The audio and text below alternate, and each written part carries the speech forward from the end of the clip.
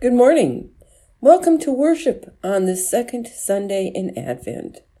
I'm so glad you are able to join me today. We will begin our worship with a confession and forgiveness. In the name of the Father, and of the Son, and of the Holy Spirit. Amen.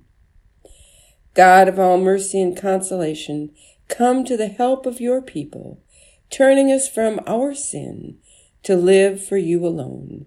Give us the power of your Holy Spirit, that we may confess our sin, receive your forgiveness, and grow into the fullness of Jesus Christ, our Savior and Lord.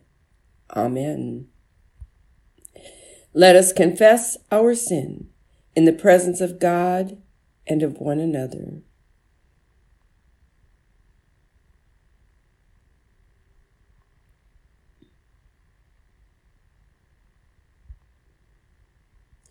Most merciful God, we confess that we are captive to sin and cannot free ourselves. We have sinned against you in thought, word, and deed, by what we have done and by what we have left undone. We have not loved you with our whole heart. We have not loved our neighbors as ourselves. For the sake of your Son, Jesus Christ, have mercy on us. Forgive us, renew us, and lead us, so that we may delight in your will and walk in your ways, to the glory of your holy name. Amen. In the mercy of Almighty God, Jesus Christ was given to die for us, and for his sake God forgives us all our sins. As a called and ordained minister of the Church of Christ, and by his authority, I therefore declare to you the entire forgiveness of all your sins, in the name of the Father, and of the Son, and of the Holy Spirit. Amen.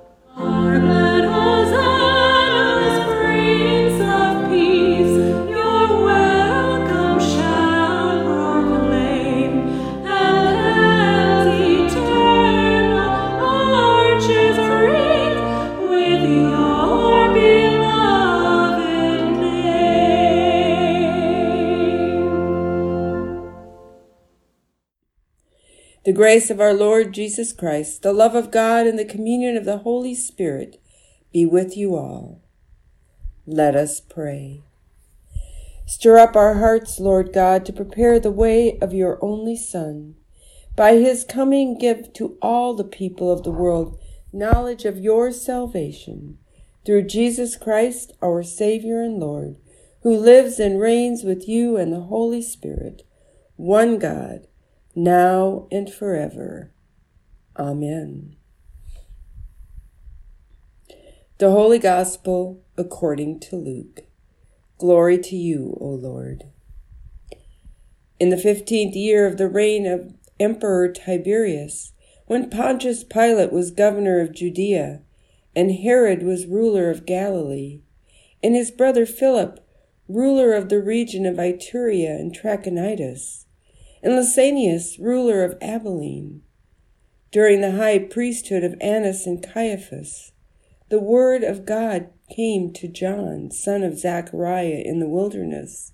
He went into all the region around the Jordan, proclaiming a baptism of repentance for the forgiveness of sins, as it is written in the book of the words of the prophet Isaiah, the voice of one crying out in the wilderness, "Prepare the way of the Lord, make his paths straight."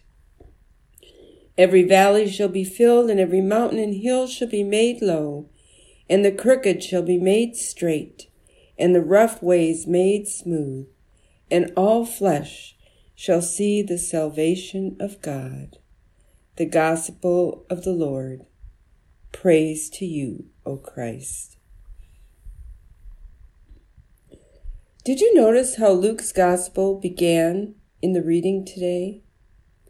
No, it was not a way to test the reader to see if they could get through all the pronunciations without getting tongue-tied. Naming the rulers and the regions they reigned over actually helped set the enormity of what John faces as he proclaimed Jesus' arrival. These men were highly regarded or highly feared, depending on your status. They made sure nothing would get in the way of continuing their reigns. Then along came John, the crazy son of Zechariah, who had taken up residence in the wilderness, where he feasted on locusts and honey, while wearing clothes made of camel hair. He, as far as the leaders were concerned, was a nobody. Who would listen to such an eccentric fool? Then they heard about his claim that he had come to baptize people so they could repent and prepare themselves for the Lord. No doubt these leaders scoffed at John's claims and shrugged him off because they were convinced no one would listen to him, and certainly not believe him. But they were wrong. Imagine their surprise when people began to come to John and consent to be baptized. The religious leaders must have been incensed.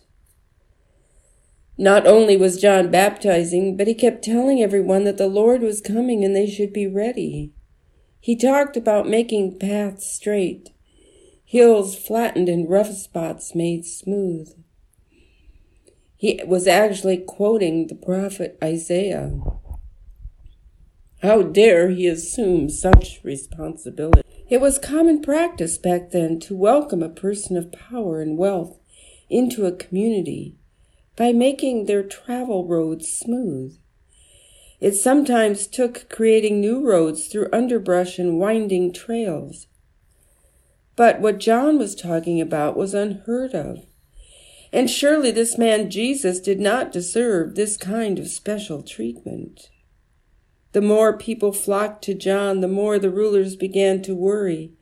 And before Jesus even made an appearance, he was being condemned by those in charge. Well, we all know the rest of the story. Jesus does appear. John has made a clear path for him with the people. He has many followers, and he continues throughout his ministry to stir up the ire of the political and religious leaders. He was a nuisance who they tried to get rid of and finally succeeded. Or so they thought. Jesus proved to be the Messiah people had been waiting for, and the devotion people had for Jesus and his message far outlasted all those leaders that were mentioned in the beginning of our gospel from Luke. Jesus' reign continues today. Just as the people were waiting for their Messiah, we too wait. In this season of Advent, we wait for a baby to be born in Bethlehem. We cling to the story of Jesus' birth and his ministry to follow.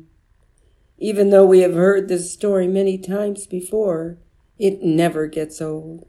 It never loses its appeal. And so here we are again, we're waiting for Jesus. If we were to write down the names of the leaders in today's society who try to keep us from our beliefs, who would they be? Who tries to stand in our way as we work to make the path straight for Jesus to come into our lives? Maybe you haven't done this before, but I want you to think of your life as a path. It has a beginning when you were born. All our lives have taken many turns as we try to navigate to the end, when Jesus is there to offer us life everlasting. I don't think anyone can say their path in life is a straight line from birth to eternal life. As I imagine my life's path, I can see the times I strayed away from God. I can see the times I listened to an earthly voice instead of Jesus who was calling me. There are many earthly forces that pull us into their grasp and try to pull us away from God. It has happened in the past, and it will happen again in the future.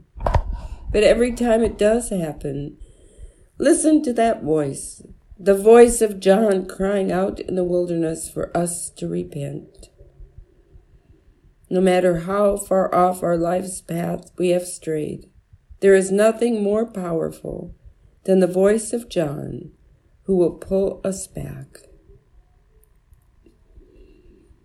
During Advent, this is a good time to find those quiet moments where we can listen for the voice crying out to us.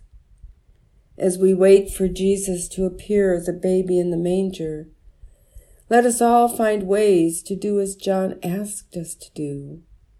Repent and make our path straight so we can see Jesus standing there, reaching out to us and calling us by name. If you haven't found a way to carve out those quiet moments in the day, I urge you to do so. Don't let the powers of the world dictate how you see yourself or how others see you. It is time for all of us to let go of the earthly pull and find what God offers us through Jesus Christ. The joy of everlasting life far outweighs anything anyone else can promise us. We, the followers of Jesus, have an obligation to remember all Jesus has taught us and all Jesus continues to teach us. We are now the ones to go against the modern-day rulers who try to persuade us to follow them instead of following Jesus. As we find ways to seek justice for all people, we can also work to find leaders who will work with us. Our job is not done until we can fulfill what Isaiah is calling us to do, and we know that all flesh shall see the salvation of God. Amen.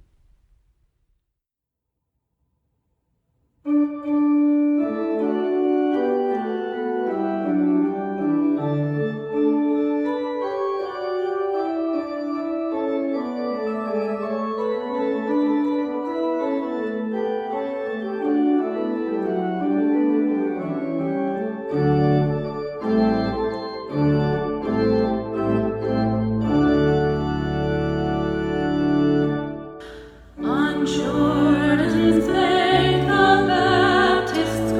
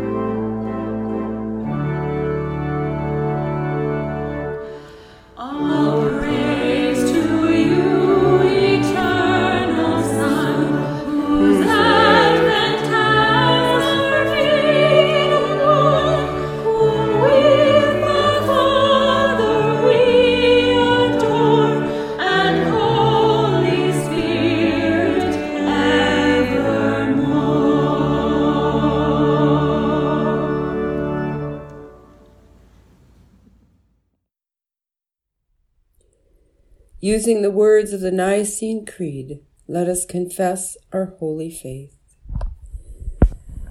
We believe in one God, the Father, the Almighty, maker of heaven and earth, of all that is, seen and unseen.